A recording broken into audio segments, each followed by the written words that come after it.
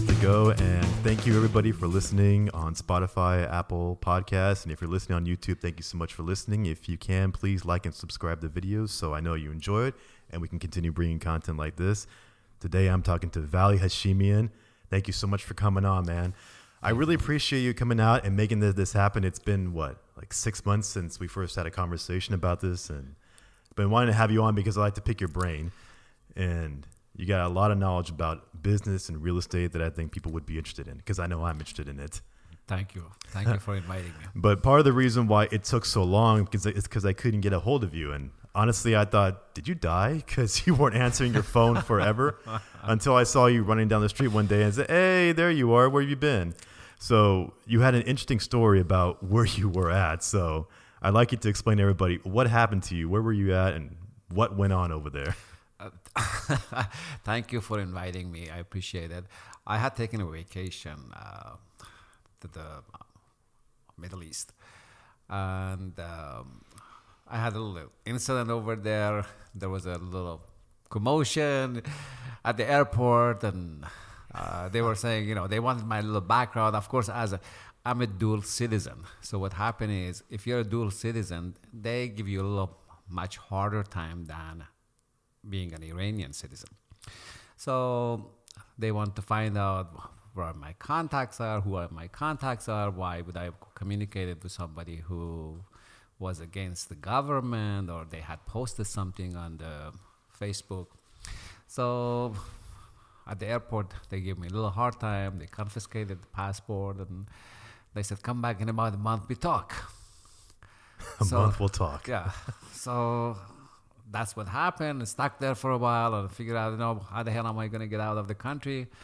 Then I got hold of some contact that I had in the U.S. and they said, go to Swiss Embassy and they issue a passport for me. So I went there. They said, no problem. Come back within 48 hours and we have a passport for you.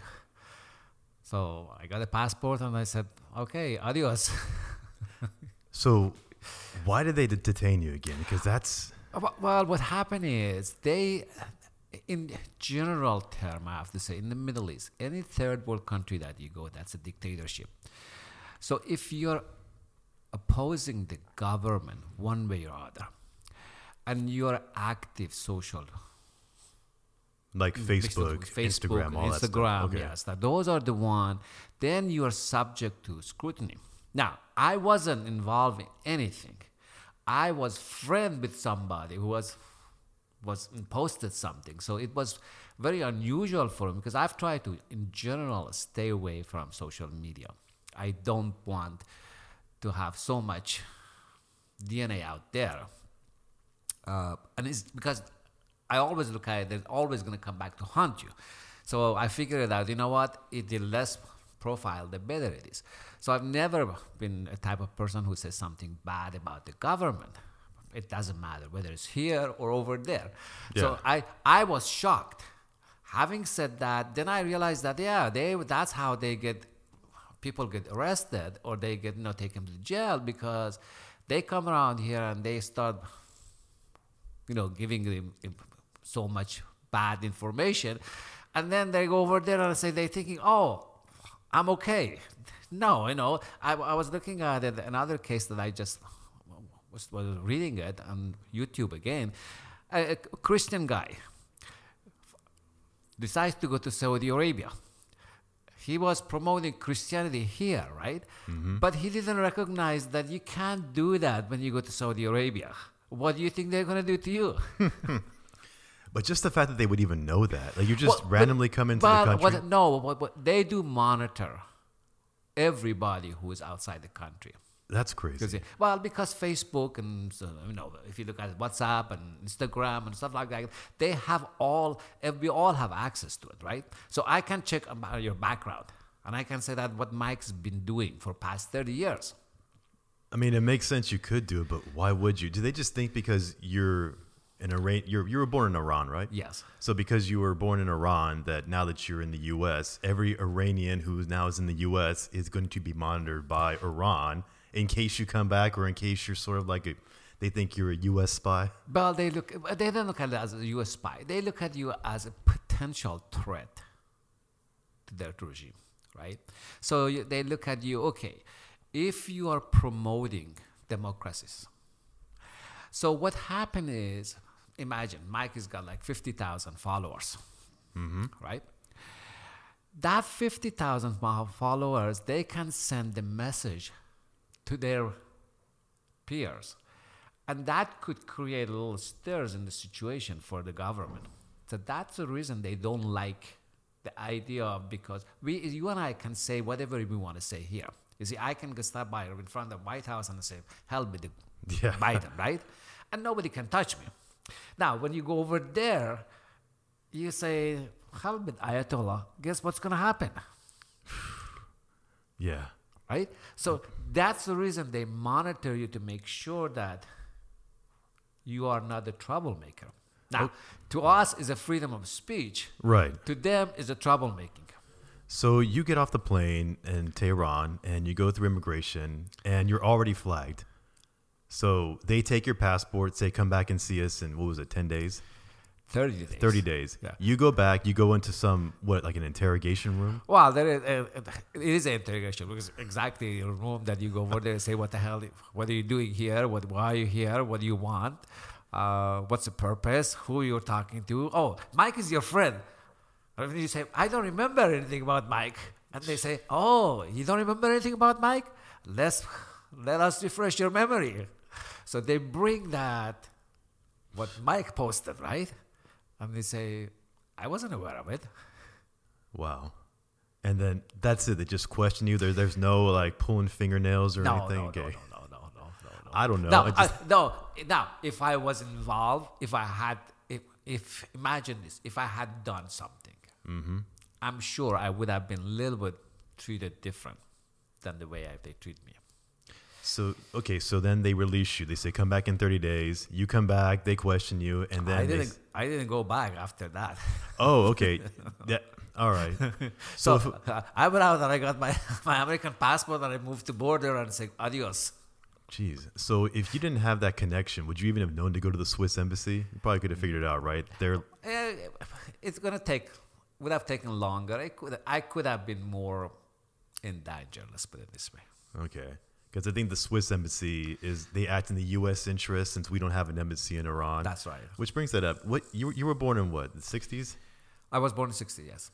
So you were around during the revolution, right? Yes. Were you in Tehran during all that? I left before the revolution. Okay. Gotcha. We left. Did your parents see the writing on the wall? What was coming down? The writing was on the wall from 1975, 1976. You can see it. Things are changing, but not to that extreme. And then Carter was elected. What happened is Carter put pressure so much on human rights activities in Iran and demanded that Shah of Iran to loosen up, because Shah was as bad as these guys are.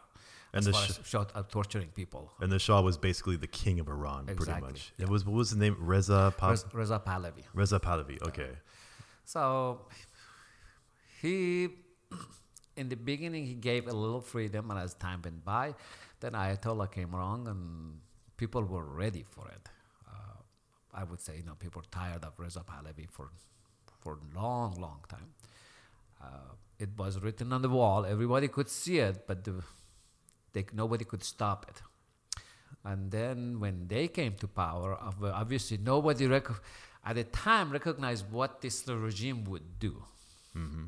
So everybody was hoping that Iran is going to turn democracy. It's going to become more civilized. It's going to be more accepted around the world. Nobody figured out this is what the end. Wasn't the Shah Reza Pahlavi, wasn't he responsible for sort of westernizing Iran in his later years there? He was. Okay. So many people say he was ahead of the time. Mm-hmm. He went too fast. Some people say he didn't go very fast. Some people said he was going fast, but he was a thief, that he was stealing all the money. Gotcha. So there is a look. Being a politician in general, we know they're all crooks, right? Easy way to say it.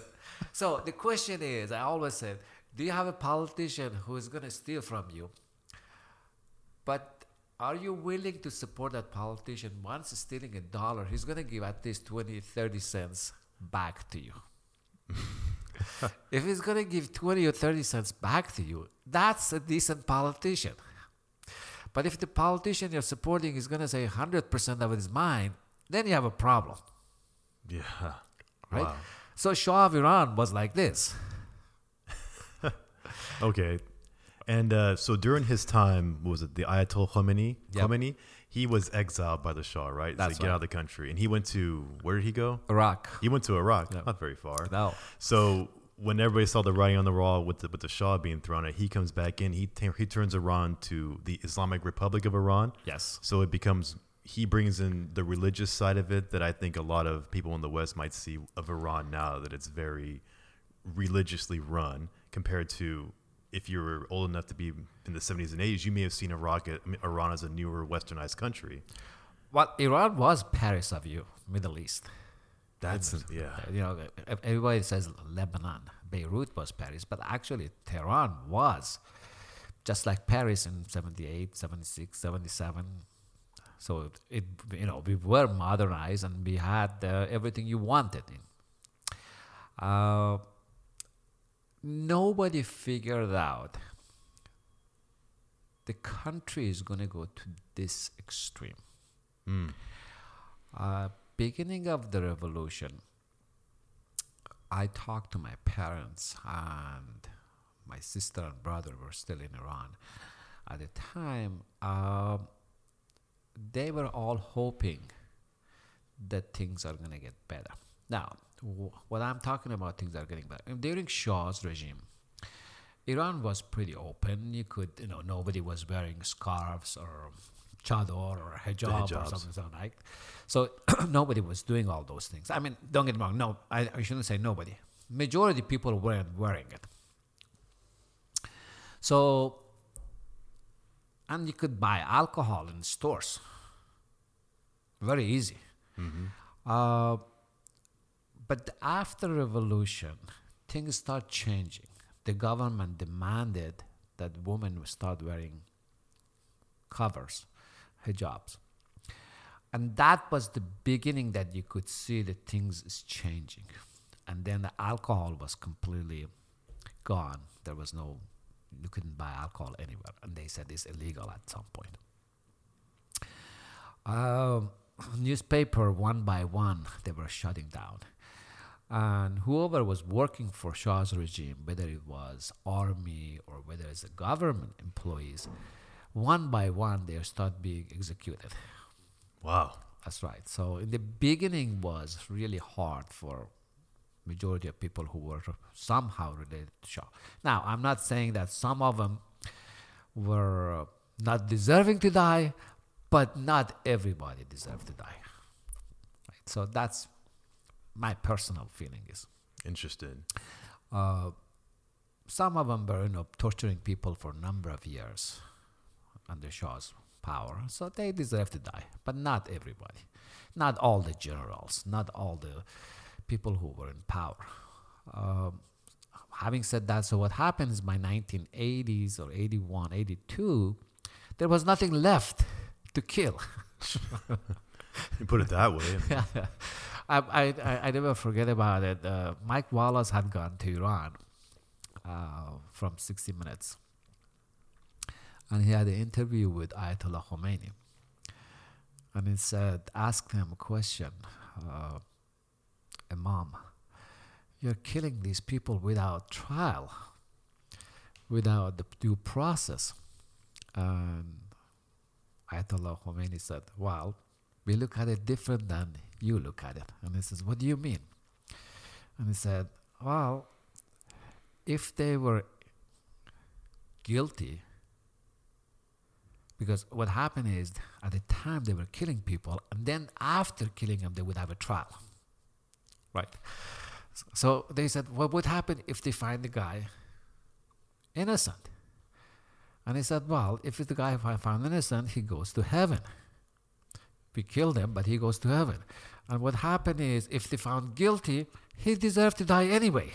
That mentality was, either way, we don't care. I mean, I guess you could look at it that way. So, well, either way, it's just. But if we have a trial and he's found innocent, well, then he gets away with it by going to heaven. Yeah. So this way, we just get it out the way, and then we just assume. Exactly. And so that was the value of a human being at the time in Iran. Jeez. In the 80s we were talking about. And of course now things have changed. The government is a little bit different than in the beginning. In the beginning of revolution, they were massive killing. Unbelievable. But right now, the killing happens, but different ways. Do you think that they're coming more into the modern world now as they're opening up? Because, for people that don't know, they have this big quarrel with Saudi Arabia. It's really what? Is it a Shia Muslim versus a Sunni Muslim ideology that is at the heart of all this? That's what they claim. But I think it's dominant. They want to be a dominant player. Now, Iran has become a dominant player, don't get me wrong. Iran was, for a number of years, they put aside. There was nobody could count on him. And they were excluded because of a number of factors. We weren't friendly with them. We still have embargo on them, so they couldn't get everything they want. So what they've done is they became close to Lebanon, Hezbollah, and they're supporting those groups. They're pretty strong in Syria. They're closest ally of Syria government. When we left Iraq, we just handed Iraq completely to Iran. So Iranian running the Iraqi government. Really, right now? Yeah, they do it. We lost Iraq to Iran. We don't hear about that. Yeah, well, We don't hear anything about Iraq over here in the West. We just assume everything is fine because it's not Afghanistan. So No. I'm sure it's fine over there, right? No, that's not. Iran is dominant player in Iraq.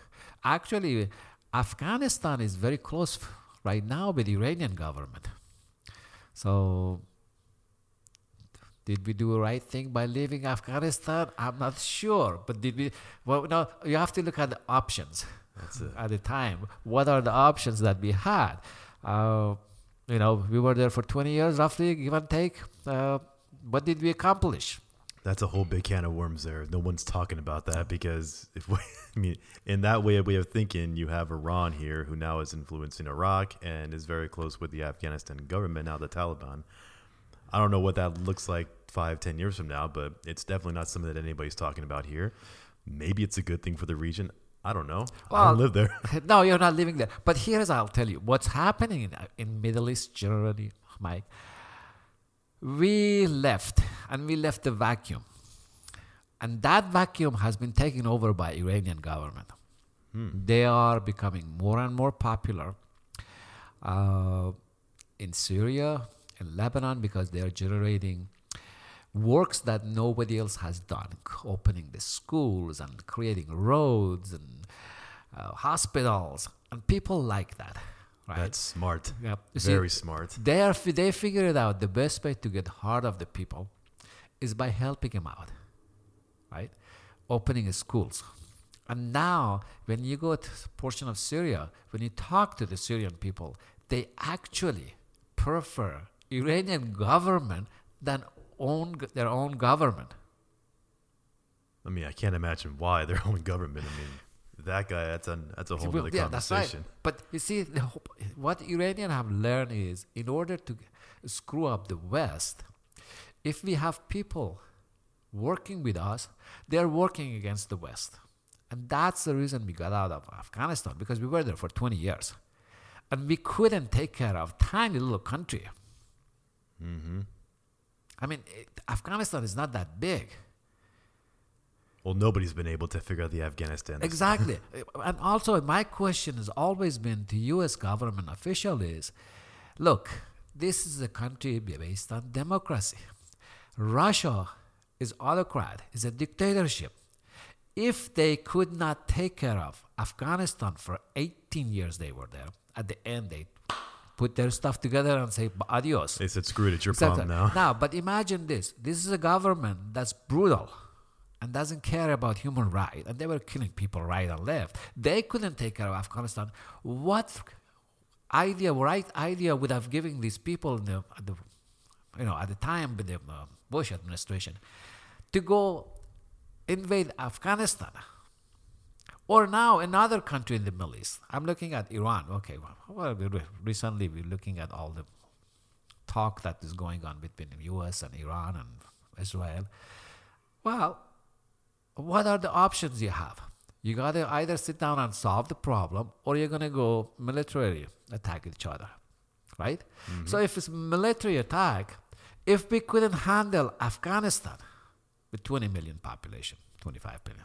If we couldn't handle Iraq, 40 million population, how the heck are you going to handle Iran with 85 million population? It makes sense. I mean... and 5 times bigger than Iraq. Yeah. So how are we going to solve that problem? Are we going to have to another 20 years what uranium? I don't know. I mean... It's a subject that most people over here have no clue, because we just don't. We're so far away from it. We don't know. Okay, what's right, what's wrong. We just know what we hear on TV. Yeah. The U.S. leaves Afghanistan. The world's going to come to an end. I mean, no, it's not. But since we don't live there, we don't know what to really expect. That's true. But your parents are back there right now, correct? Yes, they are. When did they come back? My mom comes and goes regularly.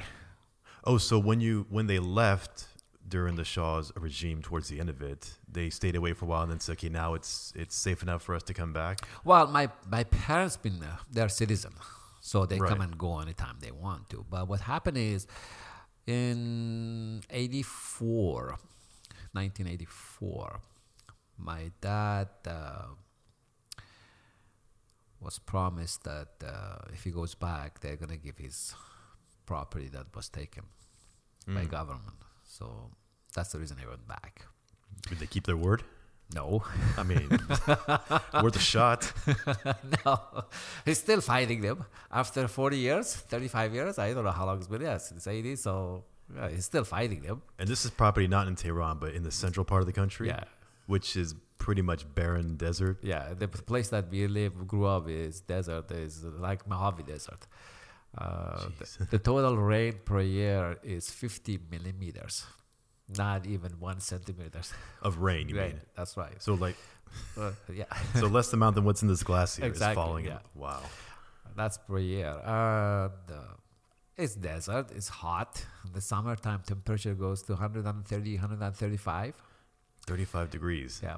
Fahrenheit, not Celsius. No, Celsius would be around 45. Oh man, that's brutal. Well, yeah, it's actually you can cook an egg, believe it or not. No, I believe it. You could do it in LA sometimes. That's right. I've done it several times in order to prove, a point that. But at the time, when I was a small kid, we would want to see it. So you just crack eggs and put it in the asphalt, and you see that in 2 minutes it's cooking. So besides your experience recently going back to see your parents, what is life like in Iran for your average citizen? Do they know about the world? Are they being treated well? Is it, Well, here is what I always tell people from outside. In Iran, you can find anything you want. Any kind of luxury item you want, you can find it. Most Iranians carry iPhone, believe it or not, even though with the embargo, around 50% of the population has got an iPhone and 50% of the population got Samsung. You can get any kind of computer. You got materially, you can find anything you want. The bad part about Iran is the level of wealth and poverty. The number of rich versus number of poor. So rich can afford anything they want over there, and numbers very limited. It's not, everybody's rich. The poor, they have the hardest time. Inflation is 18-19% per year. think we have it bad here now in the States at 18% in Iran. Yeah. So you do have that problem in Iran with the high inflation. Jobs are not there. Majority of people work 2 jobs in order to support their family. Having said that, what I found it fascinating about Iran, or in general Middle East, most people have fun. You know, like on Friday afternoon or Thursday afternoon, they all get together. Now, don't get me wrong, the alcohol is not legal in Iran, but I'm sure you can find it. Doesn't mean you can't find it. Exactly. But they all get together family-wise, and, you know, dancing and music and stuff like that is more of a gathering than we have around here. You and I, if you want to see have a friend or family, we call 2 or 3 weeks in advance, make an appointment, and I say, okay, we're coming on such and such a date for dinner. And you spend 2 or 3 hours, and that's it. And you're out. But in Middle East or in Iran, it's not like this. So you say, okay, Mike, come over. Okay, what time should I come? I'll come from 2 o'clock in the afternoon, anytime you want. 2, 3, 4, 5. And when you come, you stay there until 3 o'clock, 4 o'clock in the morning. So the party is much longer and gathering is much longer. So there is more festivities and more food, which is kind of really nice. Yeah. Well, I'm glad that you humanize that, because that's not something that people think about over here about what life is like. We just kind of assume everybody's in poverty, they're all oppressed, and because that's the narrative that gets put out here. No. But really, you go there, it's everybody's having a good time. Yes, inflation is ridiculous, but they don't know anything else than what their currency is there. I always tell people, when you go to different country, look at their restaurants. Do you see a line? If you see a line for any kind of restaurant, doesn't mean fancy one or anything special. If you see a line for all their restaurants, I mean that country is doing something right. When you go to the grocery store and people are staying in line, and there is so much supply of food there, but they are buying, everybody's buying, that gives you, that country is alive. Maybe it's COVID. You have to wait outside because something I don't want to see again is another line in front of the grocery store just to get in, or fighting over the few loaves of bread that are left. No, COVID hasn't done that much. But now most people deliver for you. Well, you went back there during the pandemic, right? Yep. How was it over there? How were they? Like nothing even existed? No, some people, again, is like right here. Some people are crazy to the extreme of saying, okay, wear mask and do vaccine and stuff like that. Some people are crazy the other side and say, I don't give a damn about, sorry for the language, for the mask, and I don't care about the vaccinated, and I'm never going to get vaccinated. So you got to respect both sides. Yeah. And you say, okay, well, I'm going to choose what's right for me. When I've been out, mask. When I'm at home, I'm okay. Restaurants, everybody's open. It's not like here that, you want to go to the restaurant, they ask for your vaccinated card, or, hey, why aren't you wearing mask? It's not like that. You go to the restaurant, some people are wearing masks, some people are not wearing masks, and they respect each other. And nobody's screaming at each other. Not that doesn't happen over here. No. But the number of deaths is, average is probably about 100 to 150 a day. Now, doesn't mean, to me, it's always been the fascinating part is, are these people are dying from actual COVID or somehow related sickness that COVID contribute to it? Yeah. You see, to me, I don't know. We'll never know. No, that's it. Yeah, I don't want to get into it because I've been vaccinated and I'm okay with it. But the question is, and I look at it, honestly, Mike, my entire family has gotten it. My father, who is 92 years old, has got COVID. My mom, who is 86 years old, has got a COVID. And they both survived it. No real complications? Well, my father was in the hospital for a week. But my mom, no. My sister, no. Their kids, no. My brother, no. Now, it doesn't mean it's not a killer virus. Don't get me wrong. Correct. Because I don't want to put the wrong word out. Everybody's different. Everybody responds differently to it. Exactly. And I look at my aunt and uncles and my cousins, they all gotten it. So I don't know how to say this, but in Iran, it's just like any other country around here. You have crazy people who they go to the extreme both sides. Now, it's good, I don't know.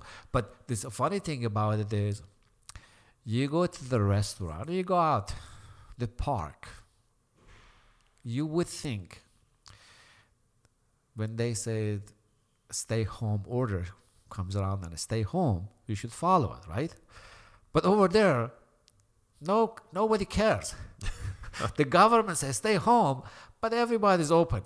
All the businesses are open. All the restaurants are open. All the grocery stores are open. See, I would think in a regime like that, you would be more afraid of the government, because if you don't do what they say, it's like, do you really want to face the consequences of that? But you tell me that people just said, screw it, whatever they said, I'll do what I want to do. Well, it's becoming, in the beginning, according to my family, in the beginning, people did follow like a week or so. But then they realized that, okay, how the heck am I going to make money? Yeah, I mean, with inflation at 18, 20%. Yeah, exactly. So they said, you know what? We are going to stay open.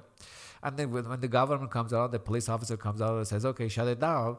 They said, well, I'm not shutting it down. Do whatever you want to do. What would they do? Well, maybe you arrest 1, 2, 10 people, but you can't do that every single day. Yeah. Yep. At some point become costly. You have to have room enough to put the people in jail. Aside from the political prisoners? Yeah, but you have to remember, you can't put too many people in jail. At some point, your jail is going to be overcrowded. Yeah. You're going to make it worse there. Like, you're trying to stop the spread, but you put everybody in the jail at the same time. Exactly. It's good to hear that there's another way that people have done it in other countries. And we're not saying what's right or wrong. Everybody's different. Every country's different. I mean, that is a very hot, arid desert for the most part, except for the Tehran, which is near, was it the Caspian Sea? Or the Black Sea? We're close. Tehran is about 2.5 hours from Caspian Sea. Okay. By driving. And that's the majority of the population, right? Like 70% of Iran lives in and around Tehran. Yes. Some ridiculous number like that. Yeah, population of Tehran now, the city is about close to 12 million. 12 million people. Yeah. What's New York City, like 8 or 9? I think New York City is about probably 10. Geez, 12 million people crammed into, well, I mean, I'm sure it's a big enough city, but still, it's just that tightly packed in there. It is packed, and traffic is a killer, and air quality is awful. So it's like LA, but on steroids. Well, exactly. It like Beijing. Beijing, that's even, I've never been there. You been there? Yes, I have been to Beijing. Is it that bad? That whole fog that comes over the... It is. So if you want to see a smog, go on the mountain and look at the valley. In Beijing. Yeah, and you can see the smoke. In Tehran is the same thing. The smoke sitting there. The breathing, it's getting out. If another way of finding out how bad the smog is, you wear a shirt in the morning, right? Say, imagine, mine is blue. Now, if you have a white, that's even better.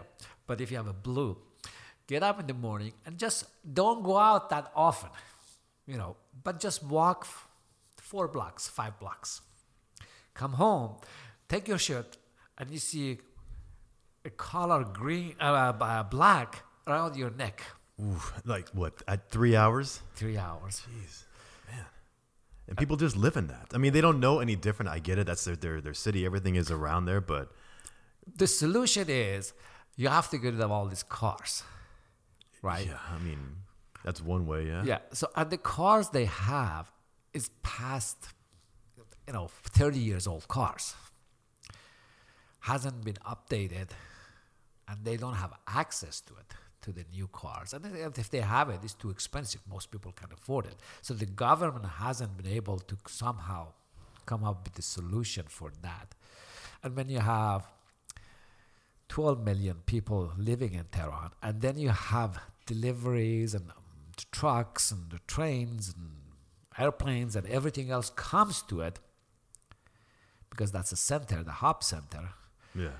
Right? Then you have more problem for smog. And they don't believe in capitalism there in terms of... Oh, they do believe in capitalism. They do. Yes. Okay, so it's not a problem of getting goods in and making. All right. No. You can get anything you want. As I was telling you, you can find anything, but you have to pay the price. Yeah, I was watching something on YouTube the other day about the alcohol addiction problem they have there. Yet alcohol is illegal. Yeah. I mean, it doesn't matter. People are still finding ways to get. I mean, look, the alcohol you want, most people say, well, Iran is not producing, which is legally, yes, I agree with you. But you, as an individual at your own home, you're growing beer, you're growing wine, you're doing all the things you want, right? Now, if you are not that sophisticated to do all those things, which is not really that hard to do it, but say you don't have the time, so they get everything from Dubai. I mean, it makes sense. Right, from Dubai to Bandar Abbas is only 10 miles. Dubai from what? From Bandar Abbas Iranian port, which That's is the port town. Okay. Yeah. So it's only 10 miles. So That's if it? yeah, Jeez. so it's not that far. Wow. I mean, I guess it looks close enough on the map, but you never realize, oh, that's only literally 10 miles by boat. But yeah, so Wow. you can, they smuggle for you any kind of scotch you like, any kind of beer you want, and any kind of alcohol you want, what kind of vodka you want, they bring it for you. But you have to pay the price. I bet. But it is available, readily available. I guess, yeah, no matter what restrictions the government's going to impose, people are going to find ways to get around it for things like that. If you really want it, you'll have the money to get it. And also you have to remember, it's like a forbidden fruit. Yeah. Because it's forbidden, you want it more. That jacks up the price. I mean, it would be smart if that was some weird conspiracy by the government to say, we want to make money by making this illegal. But by making it illegal, we can increase. There is rumor in Iran.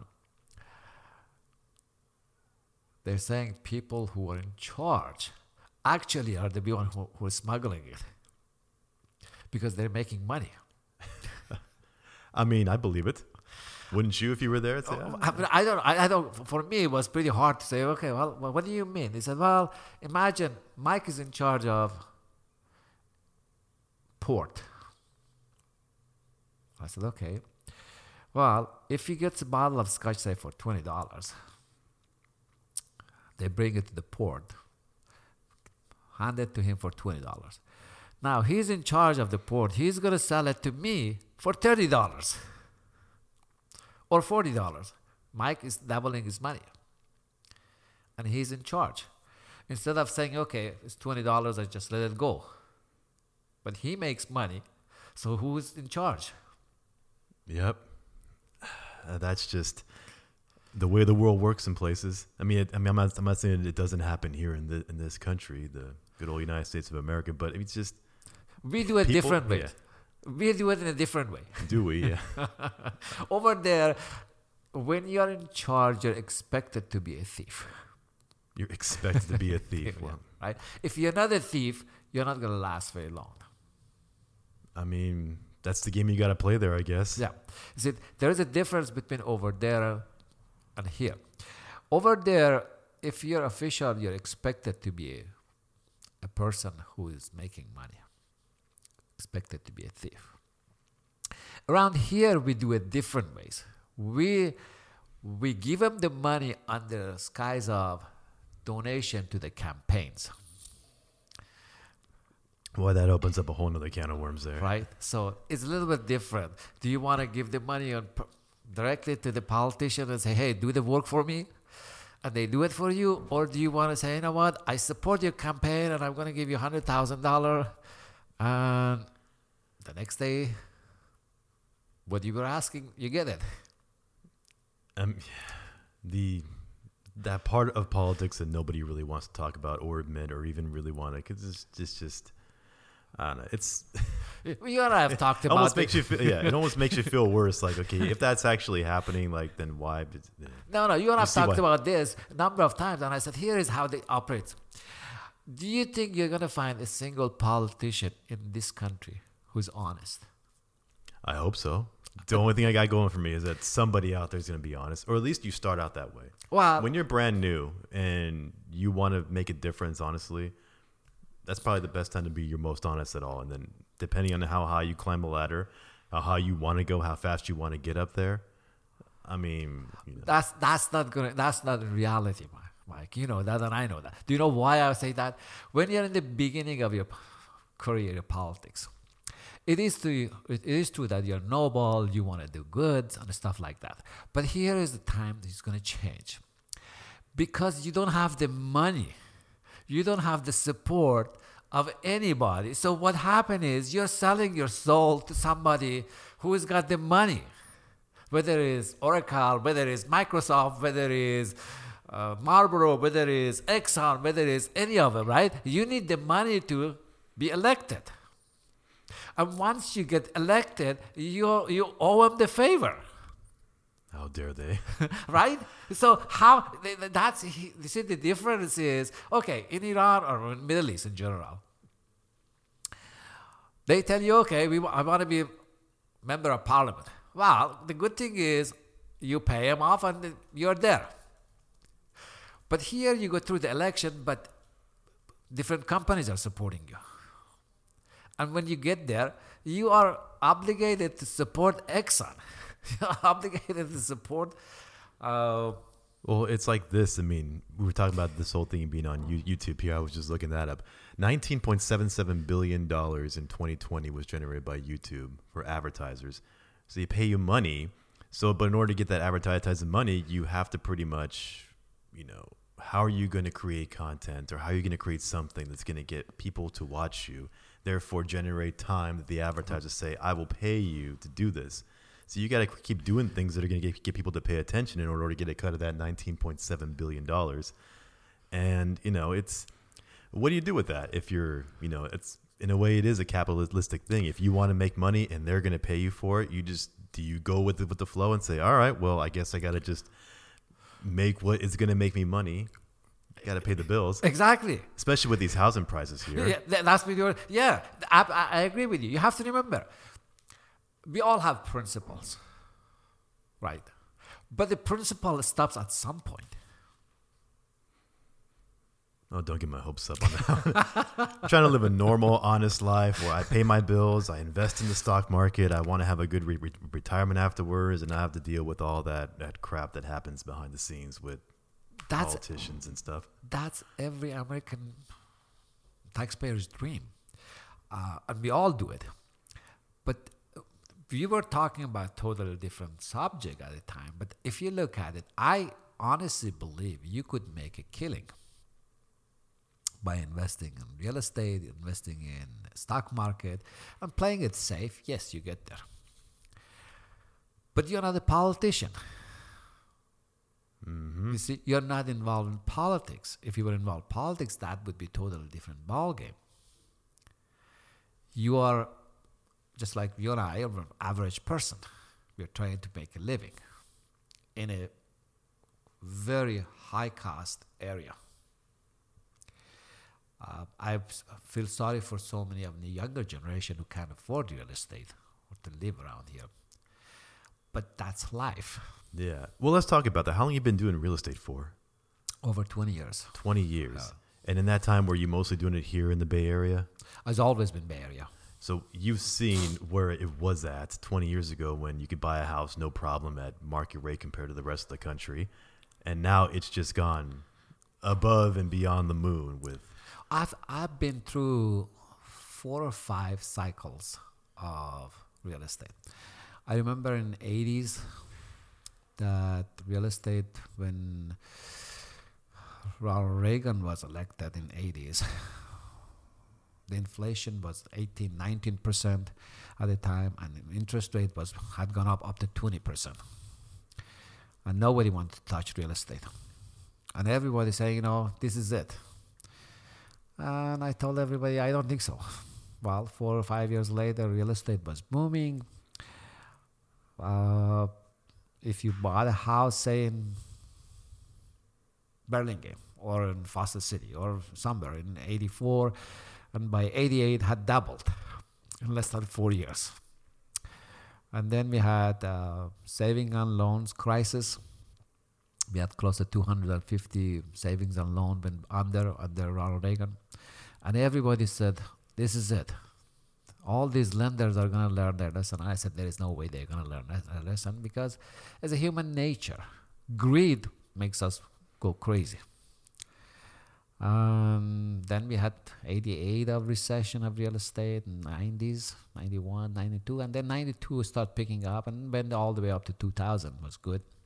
Then we had a slowdown 2000, and then 2001 was slow, 2002 start picking up and went all the way to 2005, 2006. 2005, 2006 really didn't. Most real estate agents or most lenders, they really didn't care who you were. As long as Mike was living and breathing, they would give you the loan. And it didn't matter how much. So you're talking about what led up to the '08 crisis now. That's right. So that was 2005, 2006, and 2007. Just because we start seeing the tide is changing. And everybody was thinking, oh my God, this is it. Having said that, the price, if you bought a property, say in 2005, from 2005 to 2007, you could have made over, if you bought it for, imagine $1 million, you could have made $400,000 in less than two years. It was that crazy. And the lenders been throwing money at everybody. They didn't care if Mike was employed, Mike had 20% down, he had a good credit score, had a good job. It really didn't matter. All they wanted, Mike is breathing.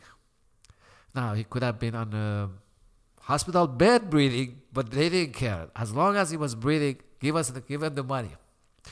And then, of course, 2008 comes along, and then the crisis started. The price of home going down. Not everywhere went down as bad as everybody thinks.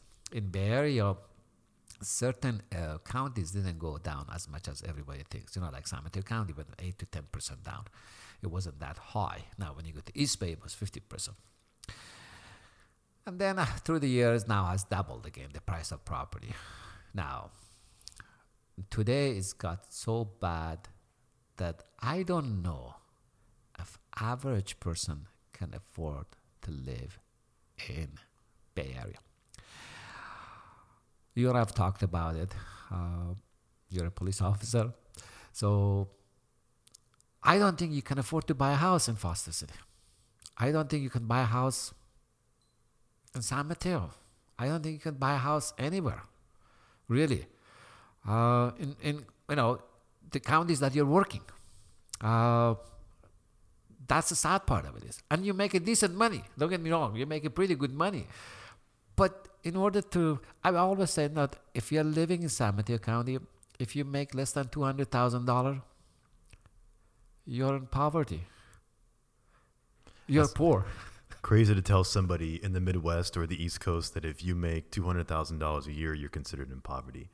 That is unbelievable. Tell it to somebody who lives in West Virginia, for that matter, that you make $100,000 there, you're living like a king because you can house, property, anything you could want. You're living good. You could retire off of that, and you come over here and it's a different beast. It's a lot of people always make the comparison that if you rent somewhere, then you're throwing money away. Because you could be otherwise putting that money towards a mortgage and therefore generating equity. But in a place like this, it doesn't really work the same way because in order for you to even get your foot in the door to do that, you got to have 20% down on a $2 million home. So if you don't have $400,000 ready to go in the bank, you can't even get on that gravy train of even building equity. So in that respect, it's like, well, then should I just put my money in the market then? Here is what I always tell. And I've told you a number of times that here is the way I look at it. It's very hard for younger generation. I have two daughters. And I can say that when my daughter is going to graduate from law school, she's going to have a pretty good income coming in. But I don't think she would be able to live in Foster City. And I'll tell you why I say that. Imagine for a 2-bedroom dingy little condo, they want $1 million. Well, the payment with 20% down, you're looking at $6,000 a month, $5,000, $6,000 with homeowner association and taxes and all those miscellaneous items. That makes it hard for somebody to afford it. It's hard for the younger generation. Having said that, if you can have a family member who can support you, obviously that's a plus. Uh, there are a number of things you could do to come up with a solution. It's very hard, I understand that, to buy, something $2 million.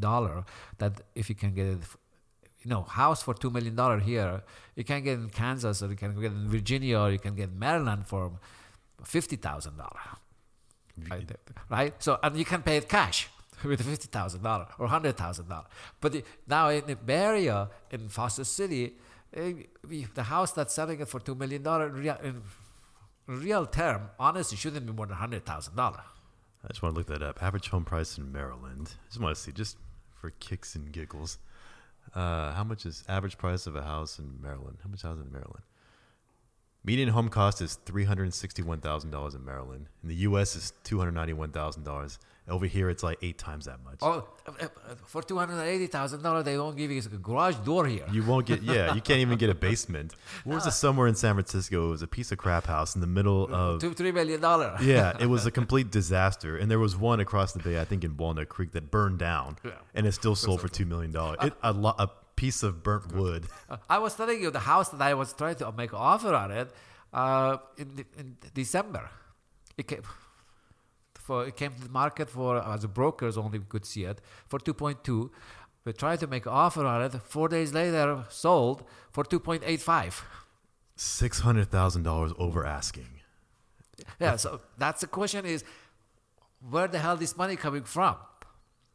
Now, of course, I want to find out more detail about it. And I went out and I started talking to the people who bought it. It was all a stock option. Yeah, you're pretty nosy. Yeah, well, this is my job. Yeah, you do what you got to do. Yeah, I got to figure out how the heck is it possible do you bring a house for the market?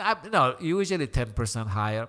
That's reasonable. 15% in a normal market, the way bidding is going on, right? That's reasonable. But $650,000? That's 2 homes in Maryland. Yeah, so I wanted to find out who the person is buying it, So I went there and knocked on their door and I said, I want to find out more about it. Knocked on the stranger's door. Hey, how did you do it? But the fact that he even told you how he did it. Very nice guy, extremely nice guy. He works for high tech. The wife is a CPA. They were trying to buy it. They made offer on a number of homes. They didn't get it. So they figured out, you know what? We're going to go big. So they went out to spend more money. They didn't want to waste time. And obviously, he sold his options in order to get the house. So he made a good deal. I don't know if that's a good deal. $600,000, and like I had mentioned with that, wouldn't he have been better off keeping that $600,000 in the market? I mean, just the way, especially with the interest rates down and the way the stock market sort of goes with that, because you can't put it in a high interest savings account. You're not making any money, but you can keep it in the stocks. But the stocks has been going down too for the past 3 weeks. So you have to remember that's not, here it is, the way I look at it, in general, I wouldn't tell my client to go and put $650,000 more than asking price. And I'll tell you honestly why. If Mike, you come to me and say, Vali, I want to buy this house. Say, imagine the price is $2 million. I probably would tell you just go a little bit higher because the competition is, but not 600,000. I said go to 2,050,000, 2,035,000. Maybe maximum I push you 3 or 4%. But when you go 30% higher than asking price, you have to ask yourself, as an agent, as a broker, am I doing justification to my client? What would happen if this market turns around and gets slow a little bit? What would happen if we are in a downward swing for real estate? Would I be able to get that money back for my client? Would I be able to sell this property for my client without losing equity for him? If you can answer that in a positive way, then you shouldn't do it because you're not doing justification for your client. Do you think people are just, I mean, I think housing is probably one of the few emotional decisions that people make, like where they get married at and when to buy a home. There's so much of that emotion involved in it. So do you have a hard time telling your clients, okay, we got to put that in check, especially around here?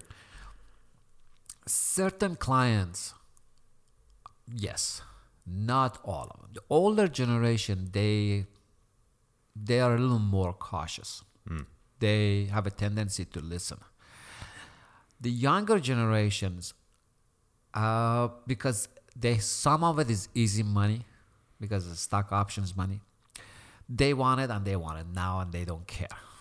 So that's a tough one. Now, having said that, some of the agents and the brokers who come along, they don't have the experience of 2007 and 2000 and 88 and 78, 79, 78. Those, they don't have the experience. They think real estate is going to go up, up, up, up. So they're speculating and they're pushing you to go higher and higher. And that's the dangerous part of real estate that we are looking at it. The agents are actually fueling the situation. So they're telling you, hey, go $400,000 more than asking price. If you want the house, you better do that. Well, great. I know Mike wants the house, but I have to look at it. $400,000. How long will it take for Mike to make it? That's number one. Number two, can Mike lose $400,000? See, if you think like that, then you're doing something right. But if you're saying, no, it's not my money, it's Mike's money, so why should I care? Then you're not only doing wrong to the Mike, you're doing something wrong with your community. Where do you think that comes from? Because I want to think that most real estate agents are honest people. They're trying to get you the best options because you're building a reputation for yourself as an agent. The more you take care of your clients, the more they're going to refer you and so forth. It builds longevity that way. Do you think it's just a matter of lack of education on terms of where we're going if we push too high here, or is it just we're getting too much involved with this is the way it is? There's no inventory over here. There's no other way to do it other than cash out your stocks now because you work for Google and buy the house now, and housing is always going to be a safe option. You could retire out of it when you finish paying it off and whatnot. Well, there are a number of factors involved. First of all, greed is in all of us, right? You're a human being, I'm a human being. All the agents are human beings, so they want to make money, and they make their money by commission, right? So obviously they're going to push you to buy something, or that's the reality of life. Now, if the agent is decent agent, he's going to think about your future and think about your money. Having said that, you have to remember the price of real estate is a lot has to do with, it is true that supply demand, but government has fueled that by putting the gasoline on the fire by interest rate of so low for so long. Imagine you go borrow $1 million, and that we're talking about December, not right now. Yeah. If you borrowed $1 million, your payment on $1 million would have been $2,200 a month. With the interest rates the way they were in December. Okay. Right? So you tell me, wouldn't you borrow $1 million and go buy something that was worth $600,000 for $1 million? Because you look at it and say, hey, if I buy that, my payment would be $2,500.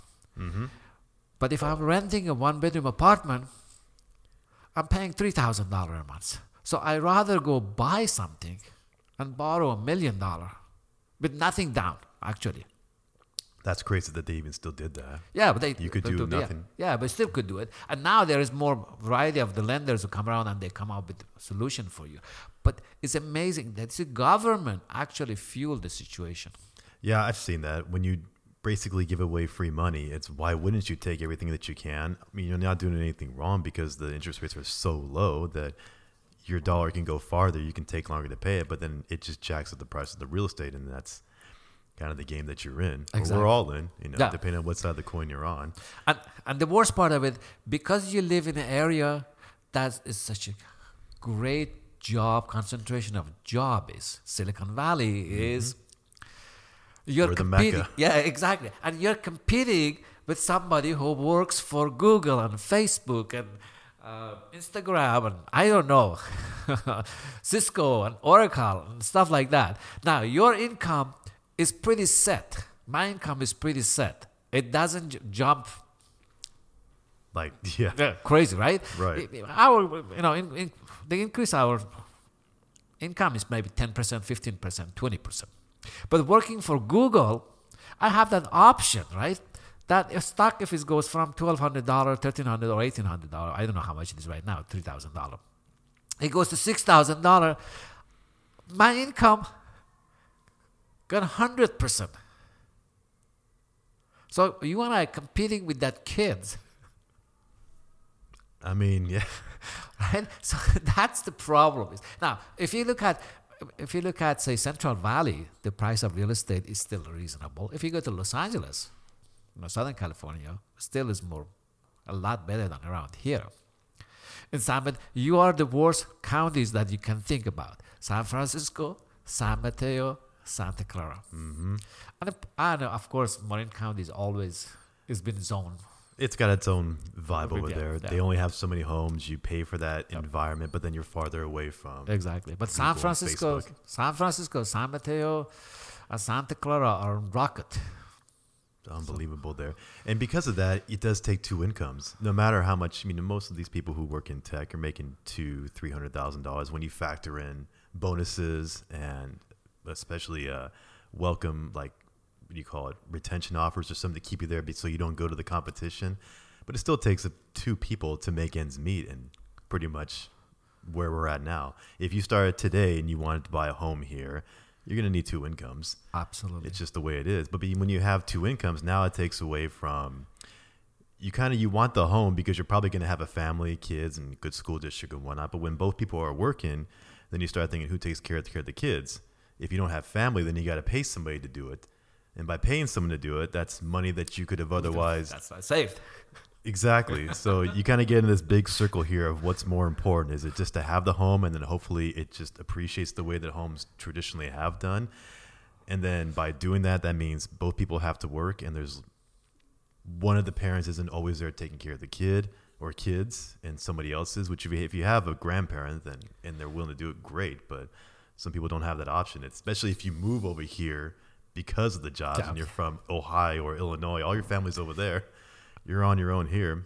And when they come and visit you and they look at a one-bedroom apartment and say, how much you're paying for rent here? $3,500? Sticker shock, man. Are you crazy? I know. You got me.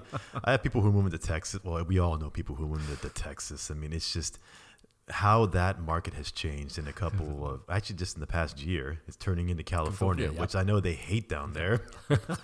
But, Jobs are going there. Yeah, if you're Elon Musk and you say, screw it, I'm going to leave Fremont and the Silicon Valley, I'm going to go make my cars in Texas, live over there. If you're Joe Rogan, you're going to go live over there. Yeah. If everybody else is going to Texas, so they're setting the precedent and taking advantage of how Texas runs things, which very much a freedom-oriented state. You do your thing here, but don't come in. But they're just like, just don't bring your ideology over here, and that's pushing people a certain way. Well, there's more rule and regulation in California than any other state. It doesn't matter what you want to start.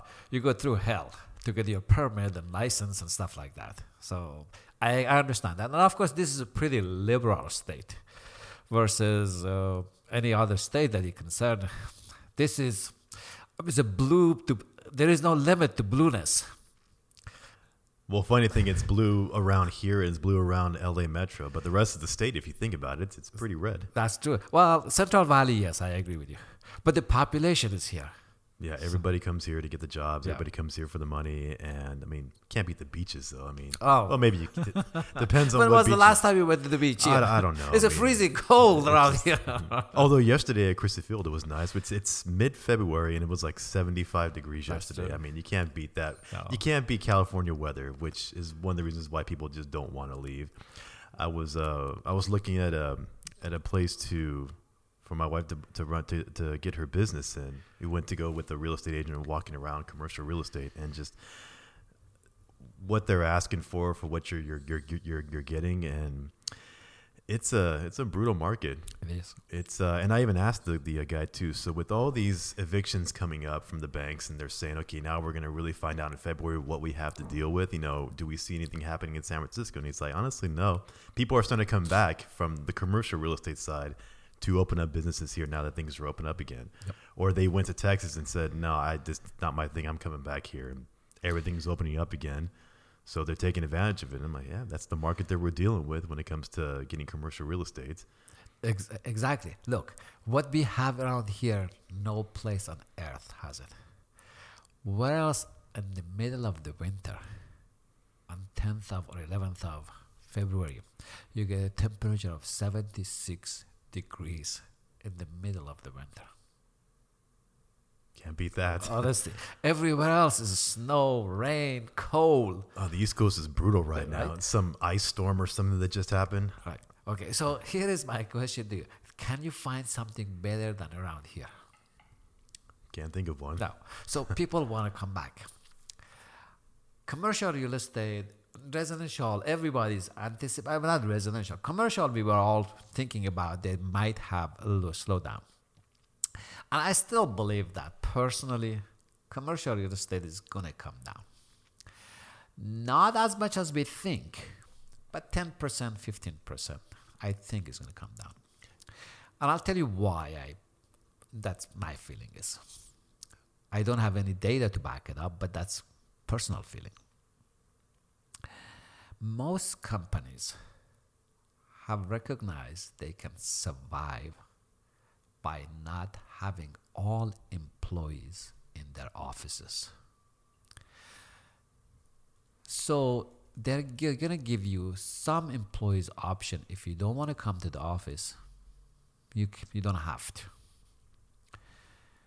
Now, there would be adjustment on the salary of the employees who are not going to show up. Probably, yes. Right now is not because of COVID. But as the future comes, I think most companies are going to say, you know what?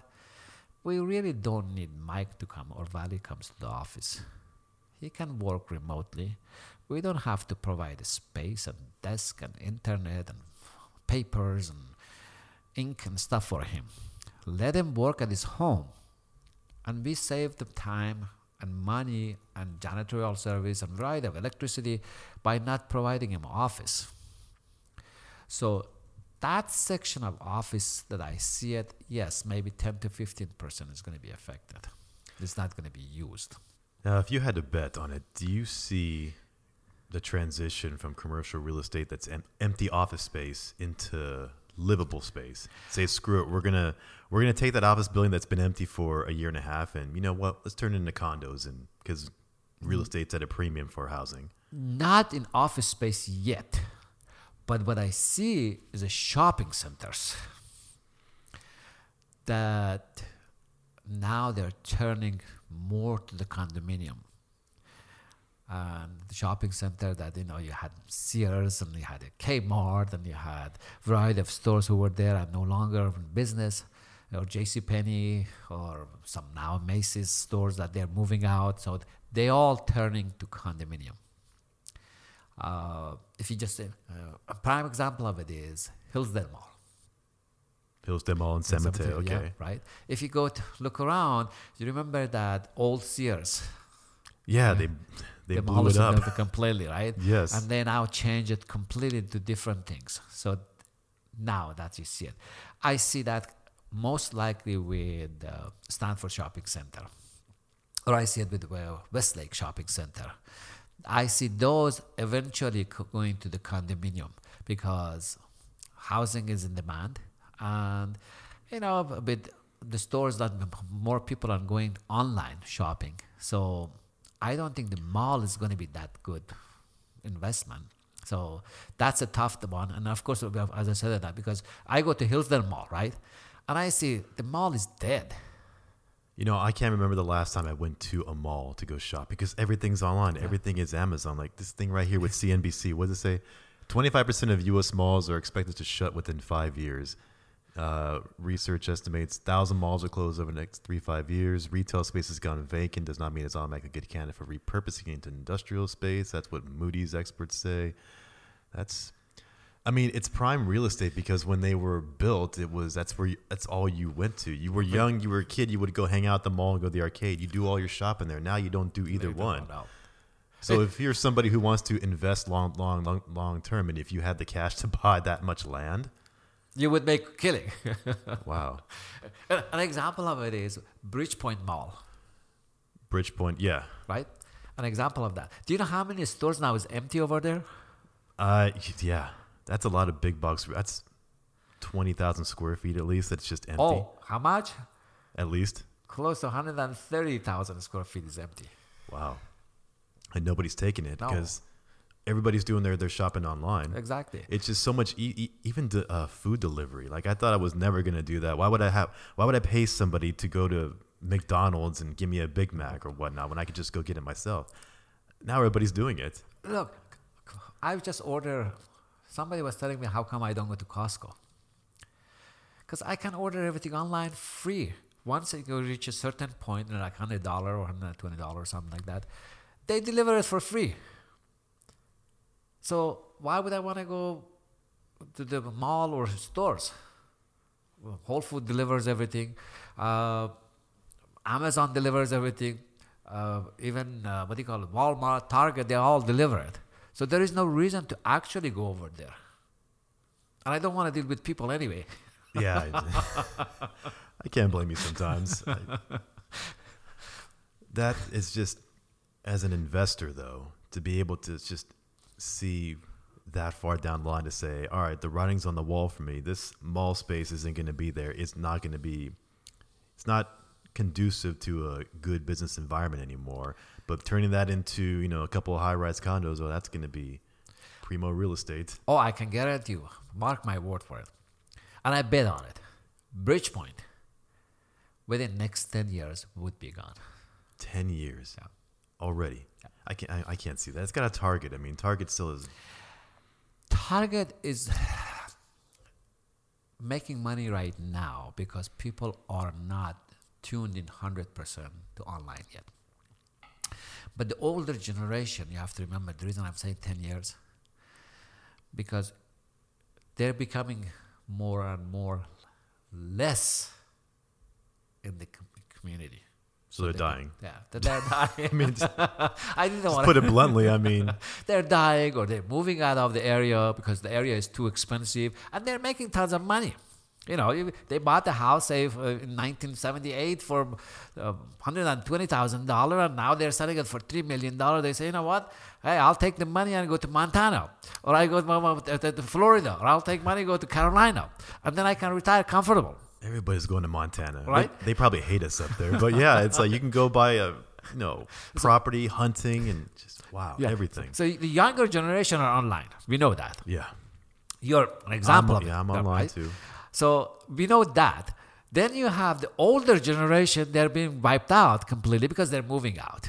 We know that. Some of them are going to die and some of them are going to move out because they look at it, hey, I bought the house for $20,000, $30,000, $40,000. I'm selling it for $3 million. I can retire comfortable, which is true. You can really go to Montana with $3 million. You have a comfortable life. Around here, you're starting with $3 million. But over there, you're comfortable. So you have middle-aged people like me.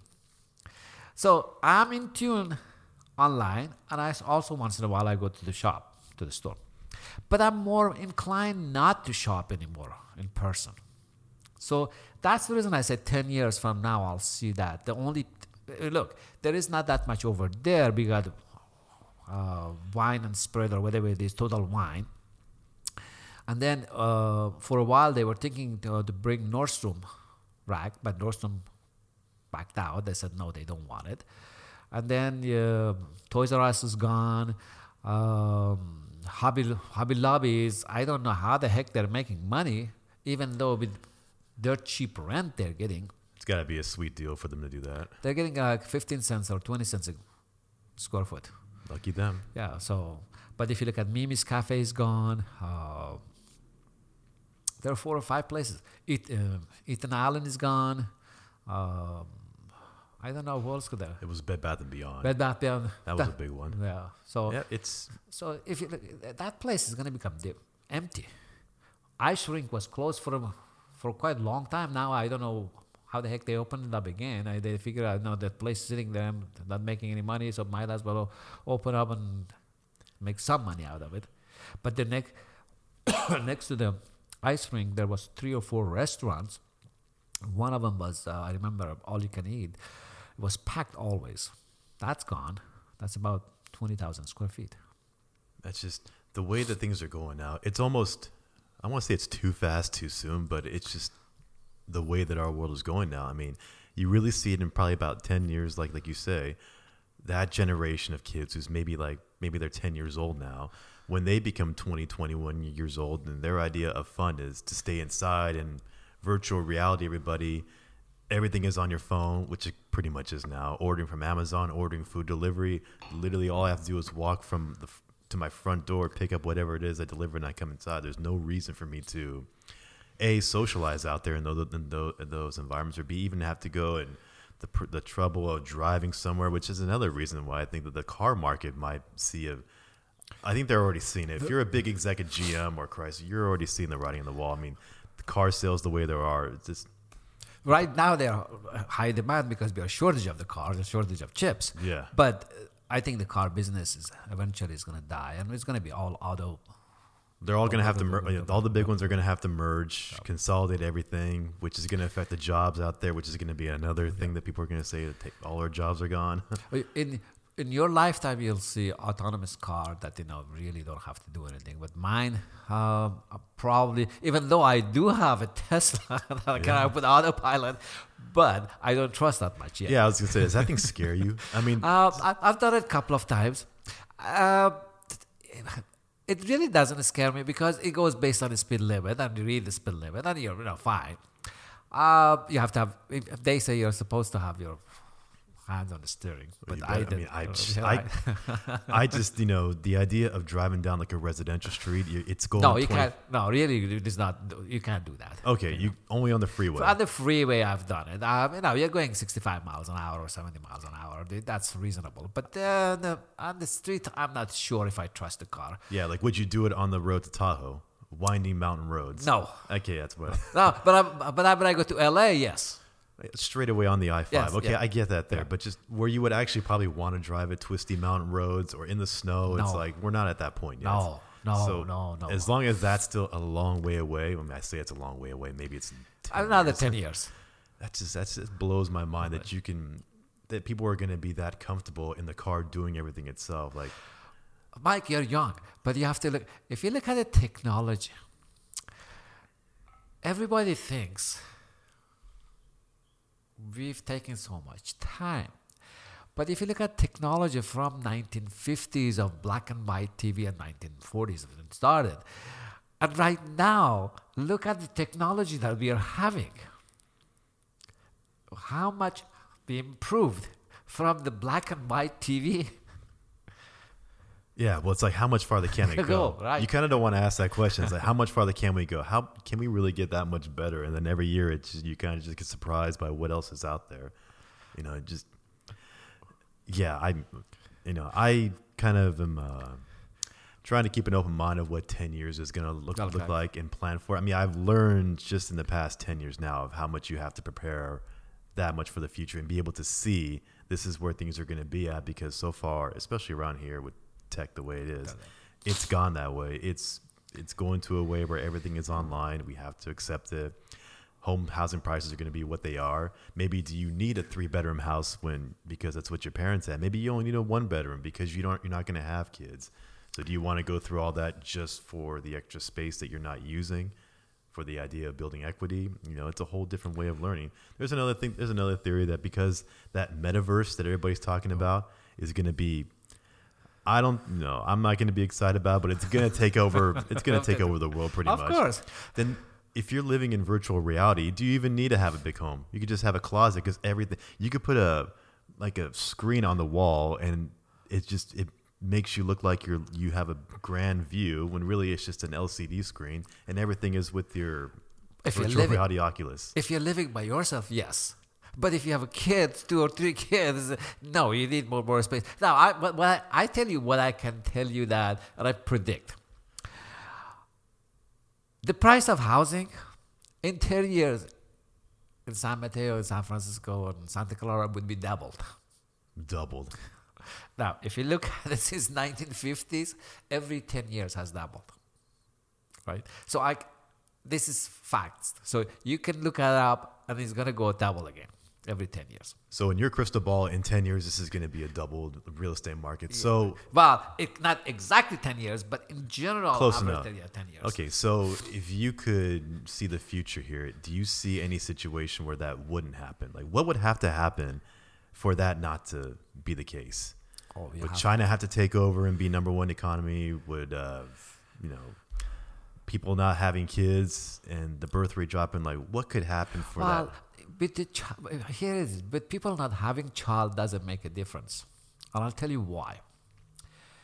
Because we invite so many foreign investors to this country. Now, some people are going to call me later on Chinese bashing or Asian bashing. We'll try not to do that. Yeah, right.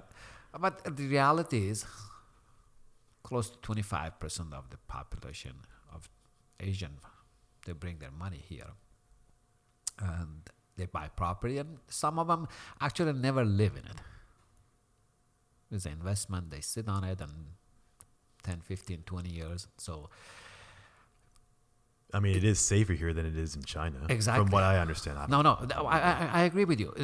Some of them, they bring the money because they're afraid the government is going to confiscate it, right? So it's reasonable for them to bring it around. There is nothing wrong with that. Don't get me wrong. I'm not bashing anybody. But what I'm saying is, we were talking about the value of real estate, how it affects us, right? Mm-hmm. Well, if you have 25% of a population or 25% of your market is being cornered by one group of people, right? Mm-hmm. That's going to jack up the prices. Yeah. Right? That's one. Then you have another 25% who have a easy money through a stock option. Yeah. Right? Yep. That puts it to 50%. Right? And then you have 25% who are brokers or investors, and they're speculators or they're real estate agents who go on flip the properties. Right? Mm-hmm. So they buy a property, sit on it a couple of years or fix it. Some people do it, fix it 90 days and turn it around. And some people do it 1 or 2 years, 3 years. Those are a speculator. Another 25%. So what you got left? You got only 25% left. Wouldn't you say when you have 75% is pushing up the real estate, whether you like it or not, you're overwhelmed by 25%?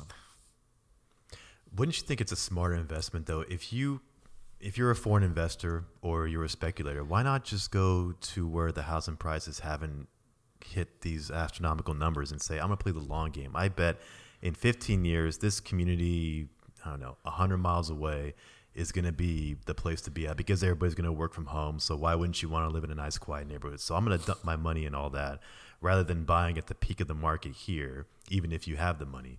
Wouldn't that be something that you might say, well, I'll just go over there and bet on the farm, no pun intended, that it's going to go up? No. You've heard of the term location. Right, but if you're working from home, yes, does it? But still here it is. The question is, where is the center of jobs in Bay Area? Yeah, all in Silicon Valley, all in Santa Clara County. Okay, so we got Silicon Valley, and that includes San Francisco, San Mateo, and Santa Clara. So the job is here. Now, you're saying that it doesn't make sense to go to, say, Los Angeles or Orange County and buy something there. Well, yes and no. If you're looking for appreciation, you buy something around here. Do you know why? Because the job market is around here.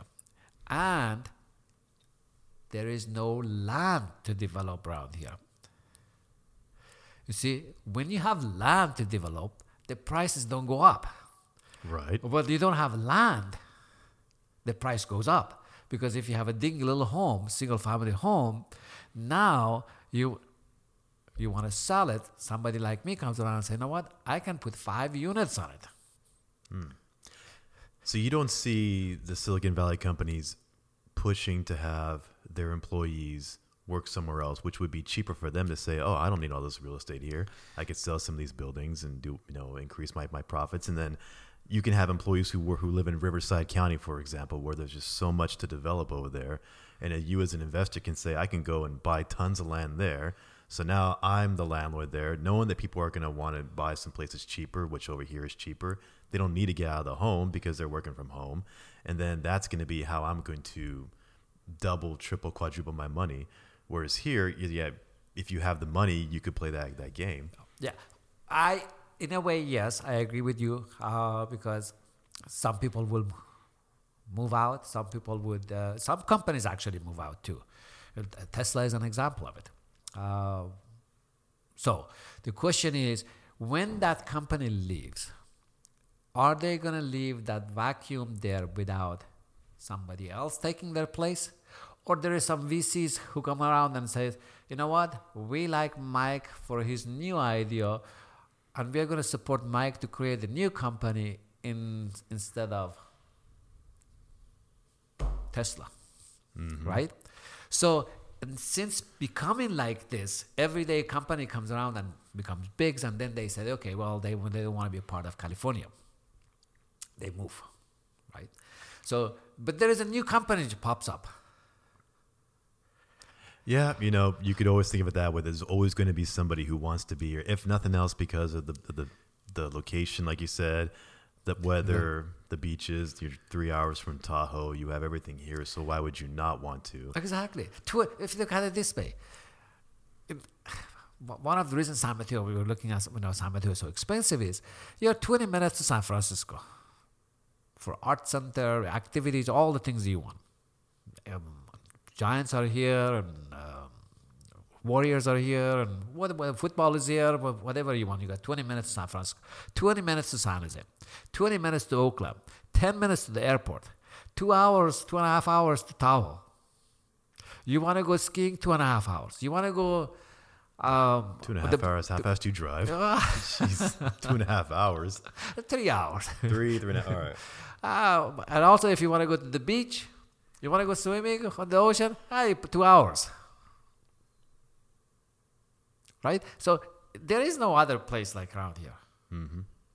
So even if you're a foreign investor and you got tons of money, you're still going to dump it in here. Of course. Even if all the tech companies say, you know what, we're done. We're going to move all of our operations to Texas and Florida because we can do business better there and have bigger profit margins, since all of our workers are going to be all over the country, all over the world. We don't need this much space. They'll still want to. They still want a California. California is always going to be California, no matter how you look at it. Mm-hmm. People are dying to live here. Everybody wants to come to California. Everybody's bashing California. Everybody hates California in different ways. But the reality is everybody wants to live here. Even though we are one of the highest tax rate. Yeah, I know. Yeah, that's right. The property taxes are high. The income tax is high. But still, at the end of the day, there is no other place like here. Yeah, when I hear people who tell me that, or I meet people from out of the state who tell me, how could you pay all these tax and all this whatever? I said, honestly, I'm so used to it, I'm numb. I don't know anything different other than the California tax rate. I don't know anything different than how you watch your paycheck and all the deductions come out. I'm numb to the fact that the real estate around here is $2, $3, $4 million for, okay, that's a nice house. It's not a mansion. It's just a house. You don't even get a backyard. You don't get half the time. You don't even get a front yard. You just get this really tall, narrow 2,000 to 3,000 square foot home. Track home. Even that, yeah. And it's just, $2-3 million, and you're just so numb to it that when you talk to somebody who's from out of state that's like, dropping dead, that you even pay half that much for that house. They're like, oh my God, where I live, I could be a king with a mile-long driveway, and they're like, yeah, it just. I tell you a story about my own cousin. He used to work for Raytheon. defense contractors. And he was working in Tulsa, Oklahoma. Raytheon was closing down, so they wanted to move to Ventura County in the LA area. And he called me and he said, "No, what do you think?" And I said, "Well, I'm not sure you're doing the right thing." He said, "Well, they're offering me $30,000 more per year." I said, $30,000, that's not enough. Yeah. And I said, "Are you kidding me? That's about 40% of my regular income." I said, "Oh." So how much are you getting? He said, "About $86,000 a year salary right now." And I said, his name is Mike too. I said, "Mike, you're Good up." name. And I said, "So you're telling me they're going to give $130,000? I said, "Yeah." And I said, "With 3 kids and a wife who doesn't work, you think $130,000 is enough?" "Oh, yeah." "Okay, well, guess what? He goes and sells his house in Tulsa for $150,000, 4,000 square feet home." That's a bargain. Right? I don't care what part of Tulsa it's in. I mean, that's a bargain for anybody. Of course, that here. was a number of years ago, but he Still. he moves to Ventura. Well, he rented a townhouse, 3-bedroom townhouse, for $3,000 a month. Thinking about, he's going to buy a house. In the beginning, he just wanted to, because I always tell my clients to, before you buy something, live there for a little while to figure out if you like the area. Well, he stayed there for 6 months, 7 months, and he looked around. He couldn't afford anything because he was the only breadwinner. The wife wasn't working. With 3 kids going to private school, right? So there was no money left. So the wife had to go to work. After 6 years being in Ventura County, they figured out they cannot afford California. They started looking for a job in Fremont, and I told them, "Don't come around here because around here is more expensive." And they came around, so I took them around and showed them the area. I said, "Oh my God, I can't believe it, how expensive is California." So figure out he wants to go to Phoenix and work for Dell. And on the way coming back from Phoenix at the airport, had gone for an interview. Coming back, he meets somebody from another recruiter from Dallas. Mm-hmm. I said, "Why don't you come and work for Ross Perot?" Ross Perot. Yeah. Candidate Ross Perot Yeah. from like 20 years ago. Well, they have a Pro computer. Oh, okay. "Why don't you come and work for us?" So he says, "Well, what are you offering?" He says, "Well, what are you making around here?" I said, $130. He said, "Okay, we give you $140. But come to Dallas." Right? So he moves to Dallas. And in the beginning he said, "Well, I don't need a house in order to live." And I said, "Okay, how much is your house?" $380,000. "What we do, we loan you the money. Go buy the house." They loaned him the money. And he paid it in 6 years. Paid it off in 6 years. Now he lives like a king. 2 months out of the year comes to California, and I said, "Well, I no longer want to live in California." But he was willing to sacrifice number of years being in Dallas. Now, I don't say that Dallas is bad, don't get me wrong, but it's not the place we live. Mm-hmm. You have a hot summer, humid, cold winter, different people. It's not like you and I got used to around here. But is he happy? Yeah. He looks at it and says, "You know what? I paid off my mortgage in 6 years." I mean, kudos to him. Yeah. That's his. He can't afford it around here. He'd still be paying. Probably wouldn't even be 30, 40% into it right now. I mean, it's just the way it is over here. But again, we come here because if you come to California, you come for the weather or the jobs. If you play your cards right, you can definitely enjoy your life here in California. If you come in and you start living way over your means, forget it at that point, because you just sort of become indebted to the higher salaries and you keep chasing them. And then, you start thinking about your own quality of life. And is this really where I want to be at? Is this how I want to live my life every day? Like, just trying to make ends meet, because this is the life I wanted to have. I wanted to have the Mercedes. I wanted to have the 2-bedroom high-rise condo. I wanted to have the Armani suits. It's like, well, you're going to have to maintain that lifestyle. And I think as we get older, we realize it's less about that and more about... Yes, it's all material. I don't give a damn anymore. I don't care anymore. It's amazing how much that, even for me, I'm 39 years old, and how much that has flipped since I was in my mid-20s. And you want all that stuff. And now you're like, it doesn't matter to me. No. I still drive my 07 Civic because it gets me from point A to point B. It's paid off. You become more mature. Yes. You don't have to worry about trying to impress somebody else anymore and none of that stuff. Well, we're about, an hour and a half into this. This has been a cool conversation. I like listening to different perspectives on like mortgage and real estate. And I loved hearing about Iran, because I don't talk to people much from Iran. So there's not a lot that I know about that I don't see on TV, or if I have to go and research it. But then hearing the day by day things, the people still have fun. They enjoy it. Yes, you deal with inflation, but like here, you're so numb to it. You don't know anything different. You just go with it. That's the cards have been dealt with. I just deal with it. Well, you have to remember, certain things in Iran is better than here. Really. Such as? Medical system is better. Health system over there is free for everybody. So that's kind of nice. Education is free. So that's kind of nice too. But the free enterprise system like we have around here doesn't work over there. It's more of a middle of the road. Or if you know the right person. If you know, exactly. If you know the right people, you're always fine. Jeez. Right? You're always going to make money. But if you don't know anybody like me, I go over there now because I don't know anybody, right? Because I've been for 45 years out of the country, so I don't know the culture. I don't know how to deal with people. So I start zero. If I'm starting zero, it's a little bit hard time. It's not as easy as we talk about it. But everything is there? Yeah. People are there. They get celebrated. They have parties. They have weddings. They have anniversaries. They have birthday parties.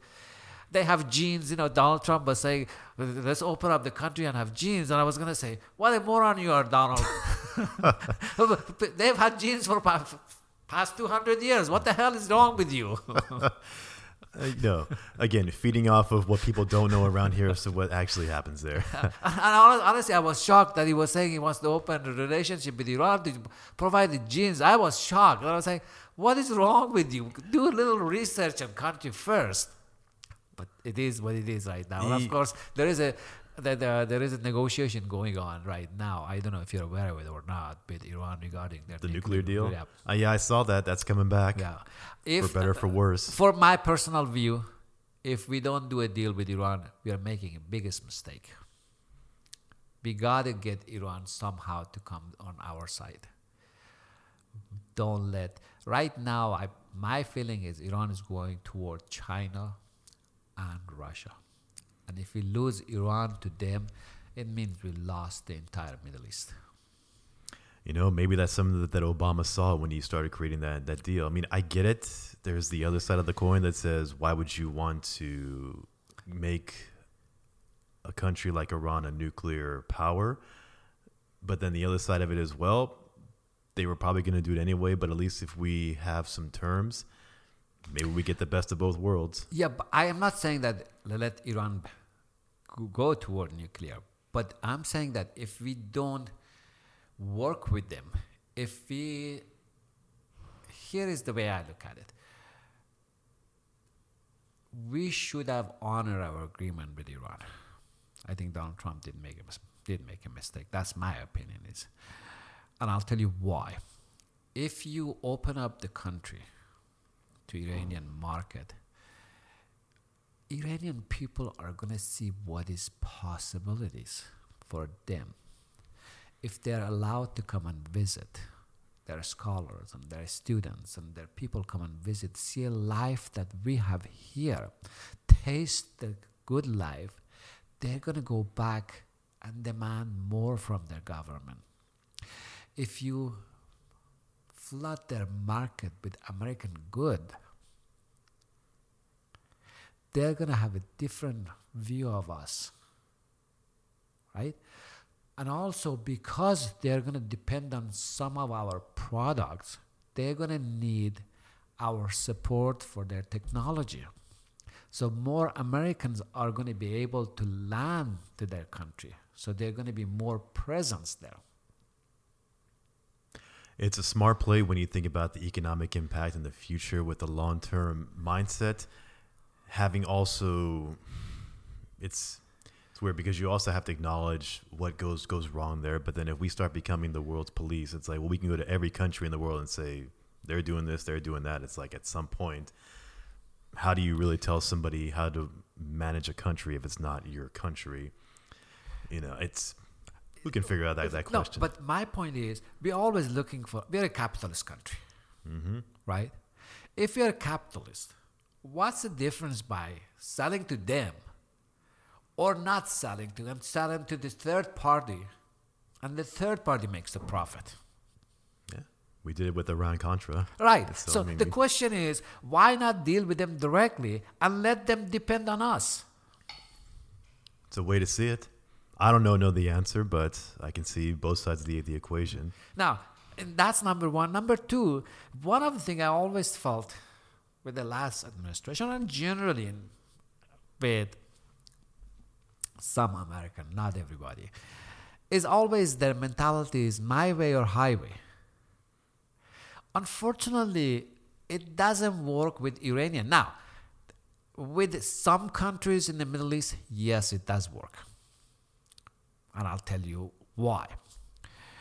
If you look at Saudi Arabia, if you like Kuwait, if you like Bahrain, if you look at Dubai, they do not fight their own battle. They hire people to do their fight. They hire us as an American. They hire Pakistanis. They hire Egyptians. They hire people to come and fight their fights. Iranians are not like that. They fight their own fight. They say, we don't care. It's a country, so we have to fight it. It's in their DNA. So when you deal with Iran, you can't say, well, highway or my way. It doesn't. So you got to compromise. You have to understand what they want and meet them halfway. Iran is becoming such a huge player in the Middle East at this point. Whether we like it or not, we have to make a deal with them. You know what? That might be the answer. It might have to be, because if they have leveraged themselves to the position where you have to take them seriously, you know, you got to make a decision if you're the person in power here. And, you know, regardless of your politics, you know. It doesn't matter whether you're a Republican or Democrat. I'm just telling you honestly, it doesn't make sense to say. Because here it is. Are we going to go to the war with Iran? If you're going to go to the war, do you know how many people are going to die? And now, don't get me wrong, Iranians don't care because they're going to grow like a mushroom. I mean, the way to put it. That's simple way. Honestly, think about it. They fought for 10 years with Saddam and Iraqis. And they didn't give an inch of the land. Yeah, that is crazy how many people died in that war. And at the end of the day, you still have the same borders. Exactly. So, and also, Iraqis are a bigger loser. Because right now, Iran controls Iraq anyway. Yeah. So the question is, are we going to go to the war? If not going to go to the war, let's sit down and say, you know what? We're going to treat you like adult, but tell us what you want, and we tell you what we want. But meet them halfway. Well, they should hire you on as the counselor over there at the White House, because somebody needs to know. You know what? Maybe that's why there's no attention being paid to it. It's like under the radar that we're doing this. It's not making mainstream news. for whatever reason, maybe because it's not as juicy of a story, doesn't get No. as much attention. No, Putin is more juicier right now. Yeah, I mean that's a whole other conversation there. I mean, I get And China is more juicier. yeah, I get the play that they're playing. That's the way world politics work. But we'll end it there. Thank you, Valley, for coming on. I really appreciate it. And if anybody wants to reach out to you for real estate questions, I'll put your information down in the description. So thank you, Valley, for coming on. Everybody, thank you for listening and watching. And you have a good day. Thank you, Valley. Thank you. Thank Appreciate you so it. much.